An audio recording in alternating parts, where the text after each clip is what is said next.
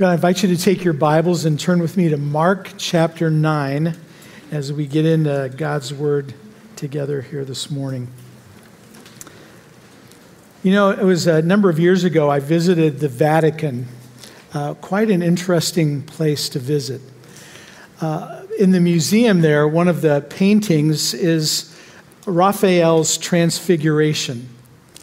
And it's really a perfect picture of what we looked at last week and what we're looking at this morning. It kind of ties it all together. You see the transfigured Jesus at the top of the painting, Moses on his left and Elijah on his right. And on the next level down, you see the three disciples, Peter, James, and John, and they're shielding their eyes from the brilliance of the transfiguration. And then on the ground level, you see this epileptic boy, this demon-possessed boy. And next to him is desperate father. And surrounding them are the other disciples, and they're all pointing up to Jesus. And they're saying, if there's any hope for you, for your boy, it's Jesus. He's the only hope. And then you've got Moses and Elijah, this conversation going on between them and Jesus. And it's just an amazing, what I think really gets the difference from last week to this week is the contrast between the transfiguration on one hand and the disciples coming back down to earth with all these problems going on down below and the world that's waiting for them.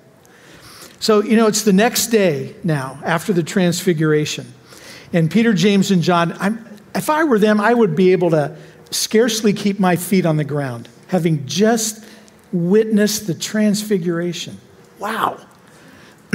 They must have just been processing all they saw. Moses, the great lawgiver, and Elijah, the great prophet, having a who've been gone for 1,000 years.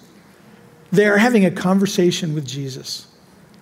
Man, it would just be overwhelming. This brilliant cloud of worship, the Shekinah glory surrounding them, and being able to experience that and not die like they would have done in Old Testament times.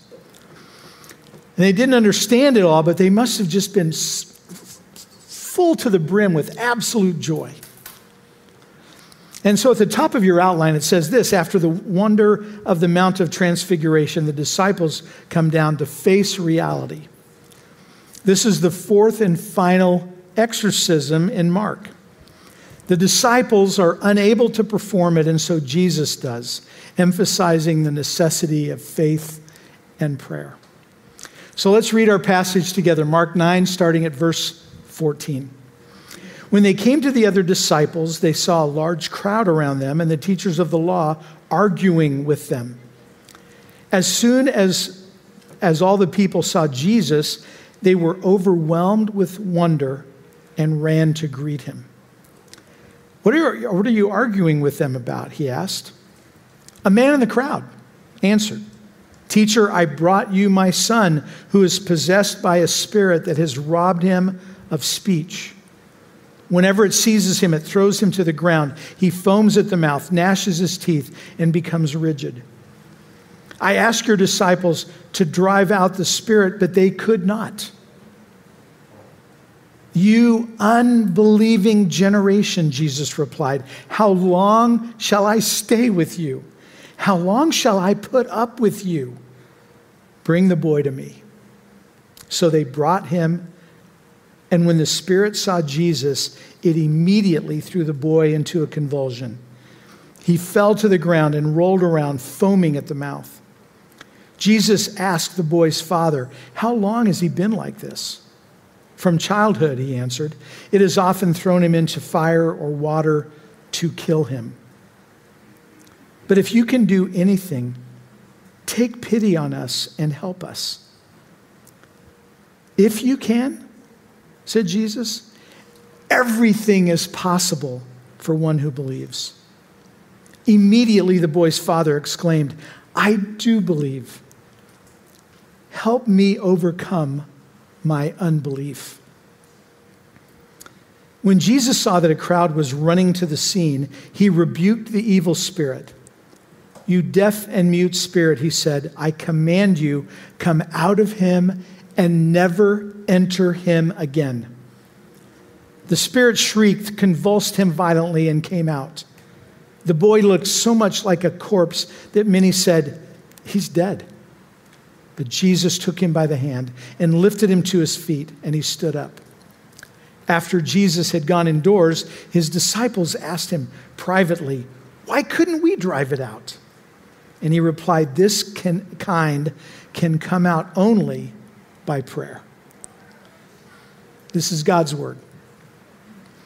Well, this passage begins with the disciples' failure to be able to help this boy and heal him. So why the failure? Because they were relying on themselves. They were trying to do it without the power of Jesus. Man, that right away when I read that, I thought of John 15:5, where Jesus says, "I am the vine, you are the branches." And what can we do apart from Jesus? Nothing. We can do nothing apart from Jesus. And because I can do nothing that really matters for eternity without Jesus' help, then that should continually drive me back to him. His unlimited resources, they trump my limited resources every time. And so you've got this on your outline. I need to let my weakness and my brokenness drive me to his sufficiency. Do you believe that Jesus is all sufficient for you? In one of his books, A.W. Tozer writes something that still challenges me today. He says this, he says, "What comes into our minds when we think about God is the most important thing about us." So what comes to your mind when you think about God? What do you think of when you think of who God is for you? The disciples have a ways to go before they learn this lesson, but there's a man with a son who's about to learn it right here. And so the first thing that got my attention in this passage is, number one on the outline, we never advance beyond our need for Jesus. It's great when we can recharge our spiritual batteries and go to a retreat, sign up today for the men's retreat. We've invited you guys to do that, to have that mountaintop experience. But we were never meant to stay there. We weren't meant to stay on the mountaintop.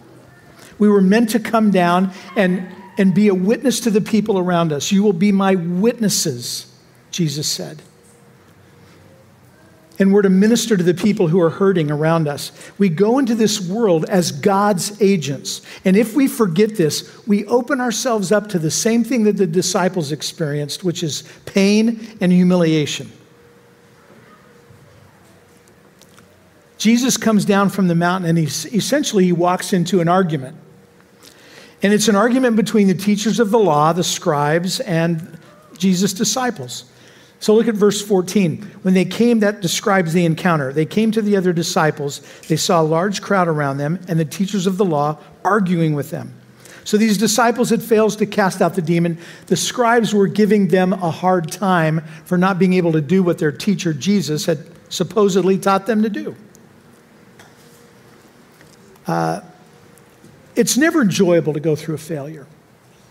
I know we've all experienced failure because we're all human. But how we respond to failure, that can make all the difference. And so this is, again, on your outline, we should be able to take a failure and ask God to use it and help us learn from it, and especially to learn how we can rely more on Jesus, how our faith can grow. The teachers of the law in verse 14 were using the disciples' lack of success, I think, to question Jesus' authority. That's what they were doing anyway. We have to point people to Jesus because Jesus will never fail us.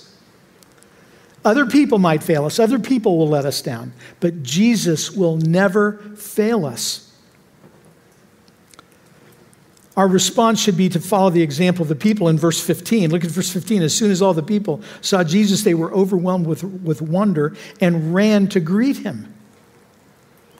That should be our response. You know, when I used to discipline our kids, I would make them hug me before they left me. I wanted them, and you know, I'd punish them. They'd be in tears, but they'd turn around with open arms and give me a hug. And they'd say, I know you're making me do this. They'd give me a hug. But I wanted them to know that when God disciplines them, I want their first response to be to turn to the Father, not away from the Father. Because like I love them in a very imperfect way, God loves them perfectly. And that needs to always be our response, to turn back to the Father, to turn back to Jesus. In verse 16, what are you arguing about? And the Father is the one that answers. In verse 17, a man in the crowd answered, I brought you my son. And this boy seemed to suffer from epilepsy. I don't know if you've ever seen an epileptic attack or seizure. I was in Jerusalem. The first time I visited Israel, I was with a group of folks from Wheaton College, and one of the guys had epilepsy, was by himself at the Jaffa Gate, the main entrance gate to Jerusalem, and had an epileptic seizure. And it's just like it's described here. It threw him to the ground, foaming at the mouth. He was gnashing his teeth. They say the first thing you do is you put a piece of wood, anything to block their mouth so they don't bite their tongue. And he had something on him that identified that he was studying at the American Institute of Holy Land Studies where we were, and he got sent back in a taxi. But it was a miracle that he made it back. But this sounds very much like an epileptic attack. But what we need to see, and this is throughout Scripture, is that when Satan possesses someone, when a demon comes in and possesses someone, he uses whatever weakness is already there and he leverages it for his power over that person. And I believe that's what happened here. And the same thing will happen to us if we try anything when Christ is absent from our lives, or if we're not including him and seeking his direction in our lives. And this is one of the reasons why the day of Pentecost is so important. And why did the disciples fail? Well, Jesus said, I'm going to my Father's house. I'm preparing a place for you, but I'm not leaving you alone. I'm sending you my Holy Spirit so that you can experience the power of the Holy Spirit living in your life. So there are a couple of realities here that we just can't miss. They're on the outline. Jesus clearly believes in the demonic. And we see that demons are real. They're not mythological. Satan is real, and his demons, and he and his demons cannot touch God, but they can touch us, God's children. And they will. They're out to inflict pain and death and to separate us from God. That's what they're out to do. So that's why we are in a battle every single day. We're in a spiritual battle. We need to be aware of that. We need to put on the armor of God. The one offensive weapon we have is the sword of the Spirit. We have to be armed with the Word of God. We never battle in our own strength. In our own strength, we are helpless. And again, on your outline, we have to always be prepared because we're fighting a spiritual battle. And at the same time, there's a confidence that we can have because we don't need to fear Satan. 1 John 4:4 says, greater is he that is in you than he that is in the world. Man, if you've never memorized that verse, you should hide that one in your hearts. Because if you're ever confronted with Satan tempting you, if you're ever confronted with anything demonic, that should be your response. You don't have to fear that. Greater is he who is in you than he who is in the world. And Satan is called the god of this world. And then look at verse 19. You unbelieving generation, Jesus replied, how long shall I stay with you? How long shall I put up with you? Jesus gives them this strong rebuke. Man, that's a strong rebuke. You unbelieving generation. And then he expresses his exasperation and his weariness. I think we see a little bit of his humanity coming through here. One commentator said this, Mark vividly captures the pressures and the frustrations of Christ's life in these verses. On the mountaintop, he had faced the spiritual short-sightedness of his disciples, and here in the valley, he was confronted with their unbelief. Have you ever said to someone, "How long can I put up with you?" And maybe you've said that a few times with people. I think the frustration Jesus was feeling here. Whenever the disciples are separated from Jesus, they get into trouble. And you know what? The same is true for us. If we exclude Jesus out of our lives, we're going to get into trouble. We never advance beyond our need for Jesus. The second thing that we see here in these verses, number 2, is that we never advance beyond our need for faith. Never. The author of Hebrews says, you've got it on your outline. In fact, let's read it out loud together. Now, without faith, it is impossible to please God. For the one who draws near to him must believe that he exists and rewards those who seek him. So the question is, how much belief? How much faith do we need? Well, thankfully, Jesus gives us an answer in Matthew 17. He says, "Truly I tell you, if you have faith as small as a mustard seed, you can say to this mountain, 'Move from here to there,' and it will move. Nothing will be impossible for you." Did you hear that? We don't need to have big faith. Just small faith will do. And we're going to see here that a little faith in a great Savior gets amazing results. So look at verse 19. "Bring the boy to me." So he brings the boy, and the demon knew exactly, they knew that Jesus wasn't messing around, because as soon as he sees Jesus, the demon throws the boy into a convulsion. And in verse 22, the father said, the demon has often tried to destroy him. Think about that. Wow, that's what evil does. That's what sin does in our lives. It's always destructive. It never produces good. It never will give you life. It never produces good fruit. It never leads to peace and reconciliation and truth. It never takes us in a good direction. Sin is evil. Period. It's never good. Rebellion is never good. Disobedience is never good. Lust is never good. Gossip is never good. Stealing is never good. Maybe underneath all of them is pride. Pride is never good. It's always evil. This is sin. So let me ask you a question. Where in your life are you tempted to look at what God says is evil and for you to see it as less than evil?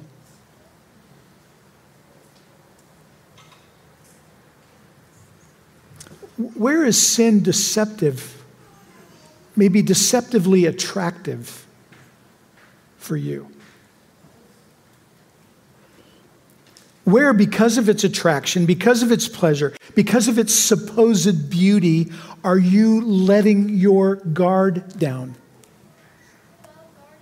Man, it can happen to all of us.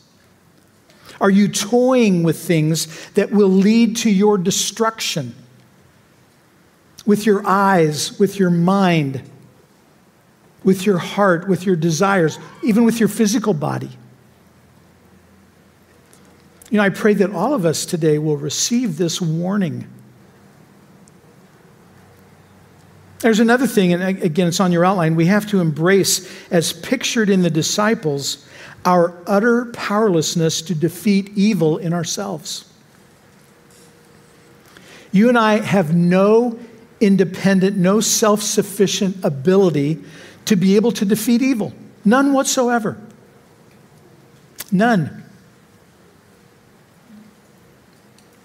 Maybe we have the ability to expose it. Maybe we have the ability to restrain it, but we cannot kill it on our own. And when the disciples obviously in unbelief, obviously in self-reliance, try to deliver this boy, they have no power. And in a physical picture, you can see what happens when evil has its way in this boy. This little boy is robbed of his humanity. That's what evil wants to do to us. And the spirit inside of him is actually intent on bringing him to death. That's what it says. That's what evil does. And even though this man's faith is weak and small, he's at least looking in the right direction for help, right? He's asking the right person to help him. And what we see in these next verses, and again on your outline, is that the key to great faith is dependency on God. That's the key to great faith. The Father begs Jesus, if you can do anything, take pity on us and help us. Verse 23, Jesus says, if you can, everything is possible for one who believes. So let me just say here too, this text is not a blanket universal promise that says that anything you believe will happen, will happen. That's not what it's saying. Jesus is essentially saying right here, sir, your problem is not my ability. Your problem is not my willingness. Your issue is your faith. That's the issue. If you come to me in faith, things are possible beyond what you could ever even imagine. And listen, the same is true for us. When we face a battle with sin, and again on your outline, our problem is not that God lacks power or willingness. The problem is our own unbelief. And so verse 24, I was talking to someone this last week, and we were talking about the key verse in Mark, and I said, I think the key verse is Mark 10:45. The Son of Man came not to be served, but to serve, and to give his life as a ransom for many. And he said, boy, for me, the key verse is right here. Verse 24. I do believe, help me overcome my unbelief. What this father is saying, I believe, but I'm struggling to hang on to that belief. What a humble confession. What a great confession for all of us to make. You know, we believe, we live by faith, but not always. And this is exactly when God steps into that space and he uses the mustard seed of faith that we have to put the Holy Spirit to work in our lives.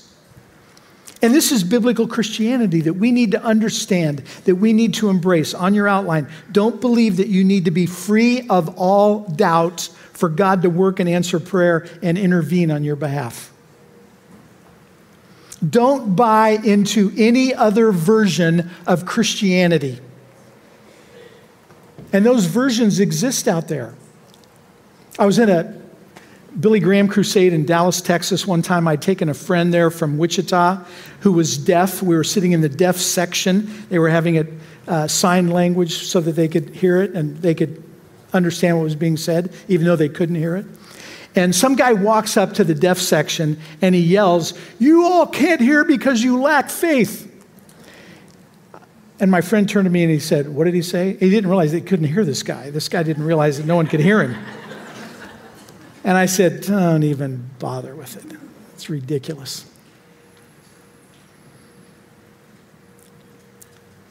That's biblical Christianity. Don't buy into any other version of it. You know, this life has a way of just pounding on us because we live in a world that is fallen. We live in a world that is so broken. And as long as we live in this broken world, we are going to wrestle with our flesh. And we need to make this our prayer. Lord, I believe, will you help me with my doubts? We don't need to feel guilt about wrestling with doubt. Even with all his doubts, Jesus heals this man's son. He does a miracle, even with all the doubts. And the Father says, if you can. And Jesus is like, if I can.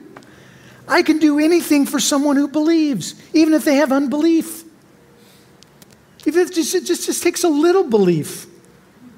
And I'll do something, I'll do a miracle. I believe, but I don't believe. Help my unbelief. And this Father's saying, I know my faith is weak. I know my faith is partial.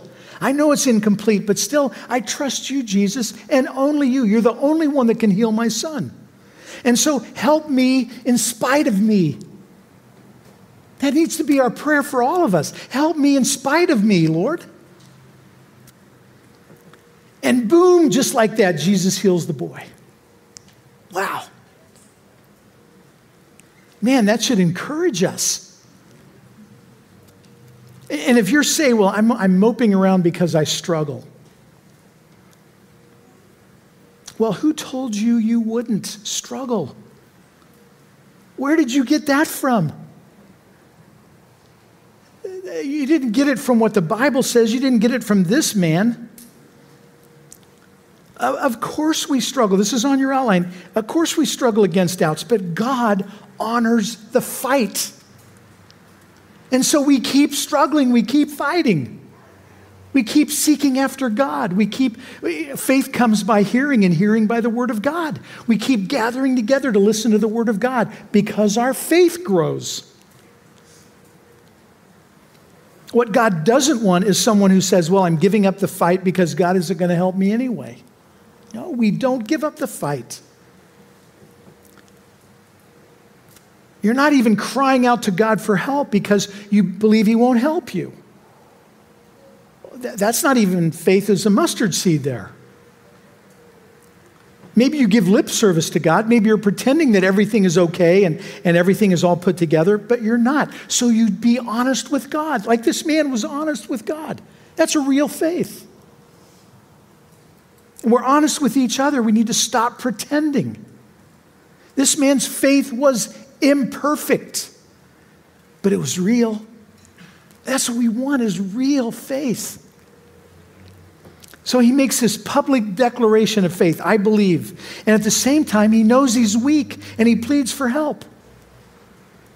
And I don't care how strong your faith is, there are moments in this world where your faith and my faith is under attack from the evil one. We need to remember that. We need to understand this is the world we live in. We'll be under assault from the enemy.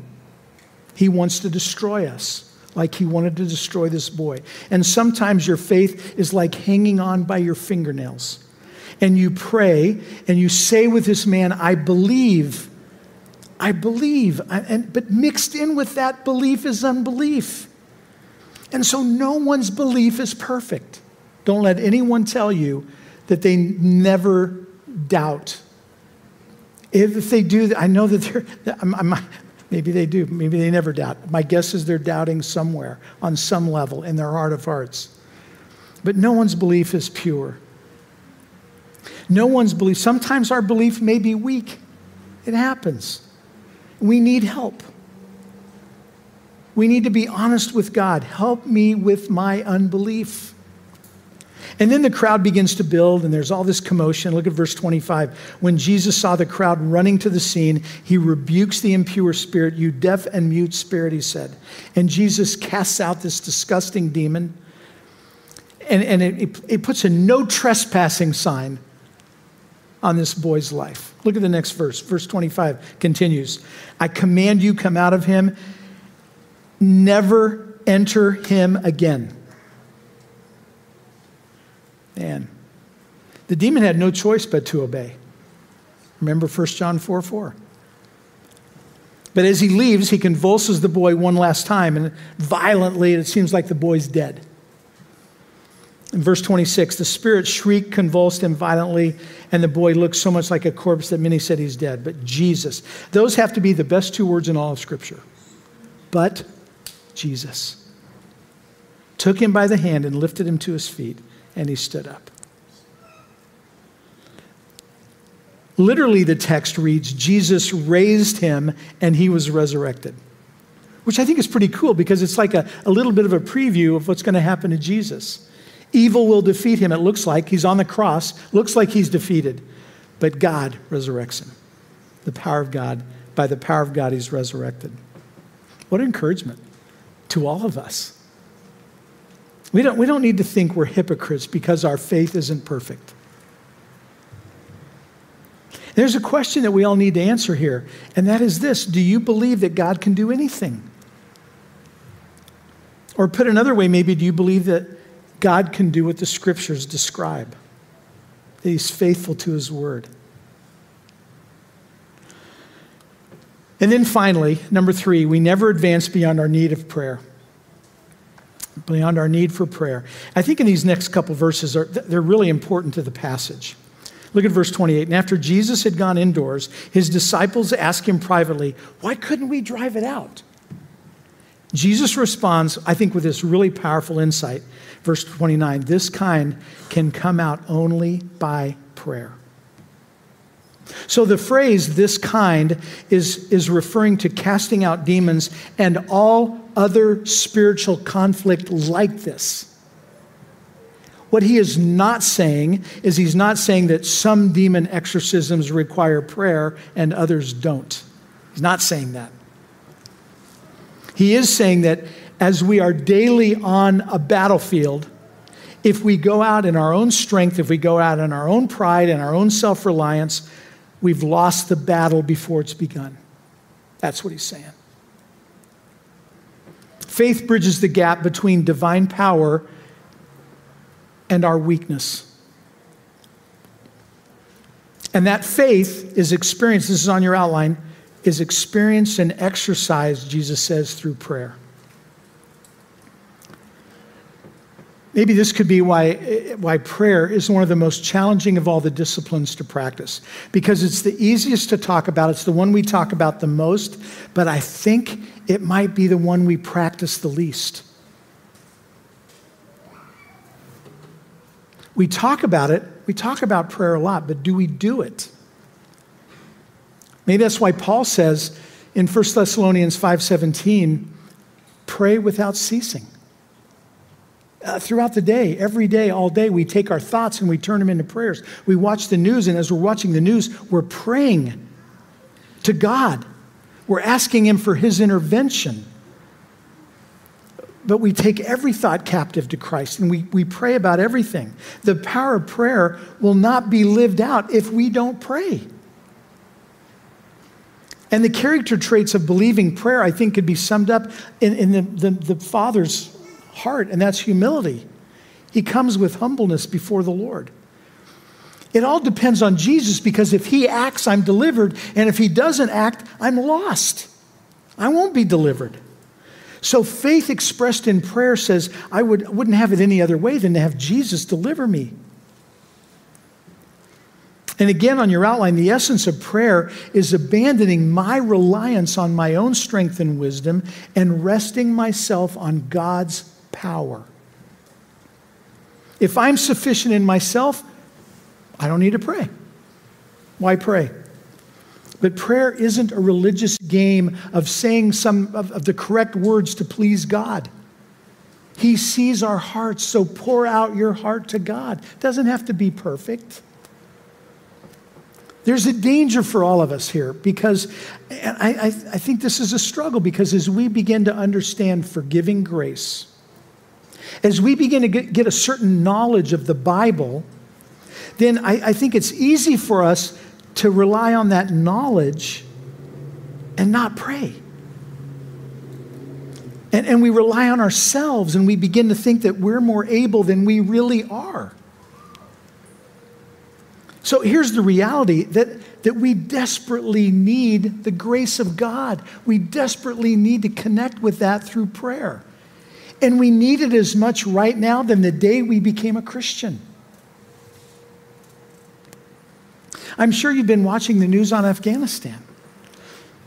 And as you watch, it seems so hopeless, but are you praying for Afghanistan every day right now? Lord, help my unbelief. And maybe you've been praying for a health issue that you have. Maybe it's a serious one like cancer or whatever it is. If it's serious to you, it's serious. Are you praying about it every day? Are you committing it to God? At the same time, we say, Lord, help my unbelief.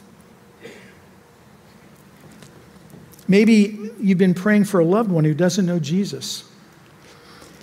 And a prayer for them every day. You keep praying for them. You don't give up praying for them. Kathy and I were talking about this. There's people that I've prayed for 27 years. Don't know the Lord. Keep praying. Lord, help my unbelief. Maybe you're praying to be a light in your neighborhood, a light at work, a light at school for the Lord. Are you praying for your neighbors, for your friends, for your coworkers by name every day? Keep praying. Don't give up praying. At the same time, you can say, Lord, help my unbelief. It's been a long time. Keep working, Lord. Please work. God, I'm not able to live this way apart from you, apart from your transforming grace. I need Jesus. And so prayer, this is on your outline, is both a confession of our own neediness and a celebration of God's grace. And maybe there's someone here this morning who has never prayed. Maybe you've never confessed your need. Maybe your deepest problem is realizing that the deepest need, the evil, is not the problem around me, not the evil around me, it's the evil within me. It's the sin I have in my own heart that I need to confess before God. To experience the forgiveness of the Savior and be forgiven from sin and have a life that's transformed by Jesus. And your invitation is to pray and to seek the forgiveness of God. You know, Raphael's painting of the Transfiguration gives us this beautiful picture of this text. And the disciples are standing below with their hands raised in worship. And they just, towards the transfigured Christ, and they're just expressing that if Christ doesn't help me, I will never be helped. This poor father will never be helped. His demon-possessed son will never be free. And that says it all. The power here comes through a praying faith in a great Jesus, a great Christ.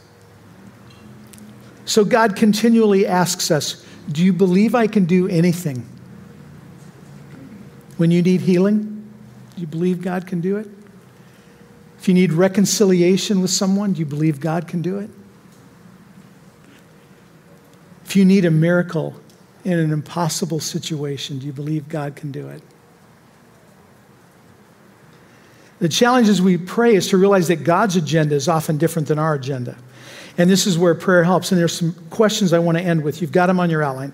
Number one, and be as honest as you can as you answer these in your heart. Do you believe that God can do anything? So don't be so quick to answer this one, because do your actions, think about it this way, do your actions jive with your prayers?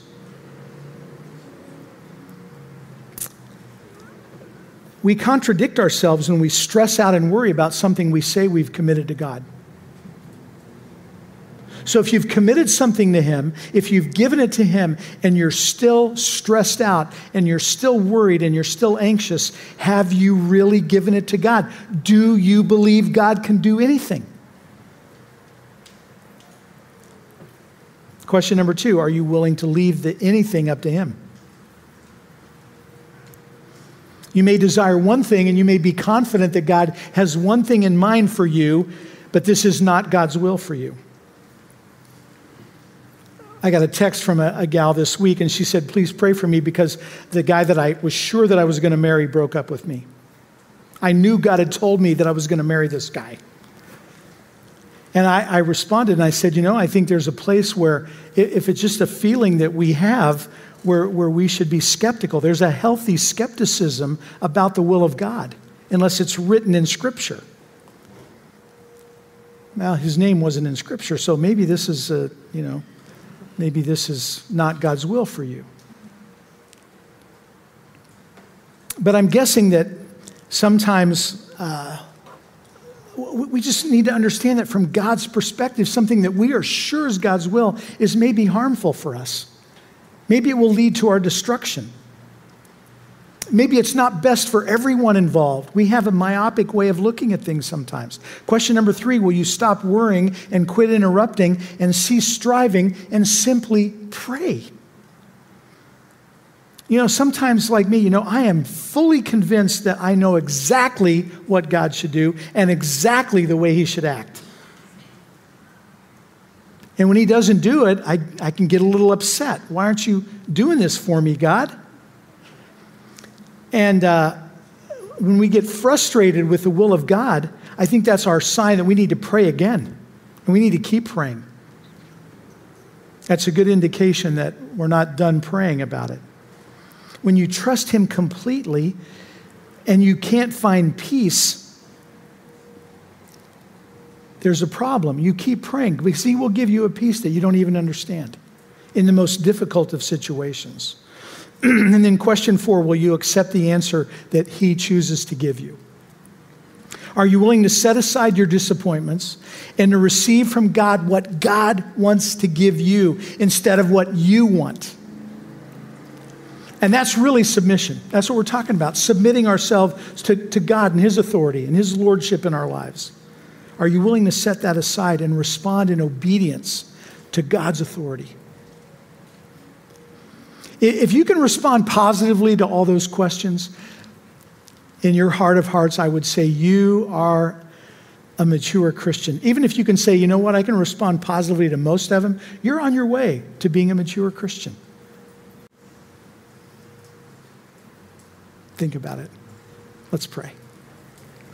Dear Heavenly Father, I pray by your grace that none of us would be guilty of living prayerless lives.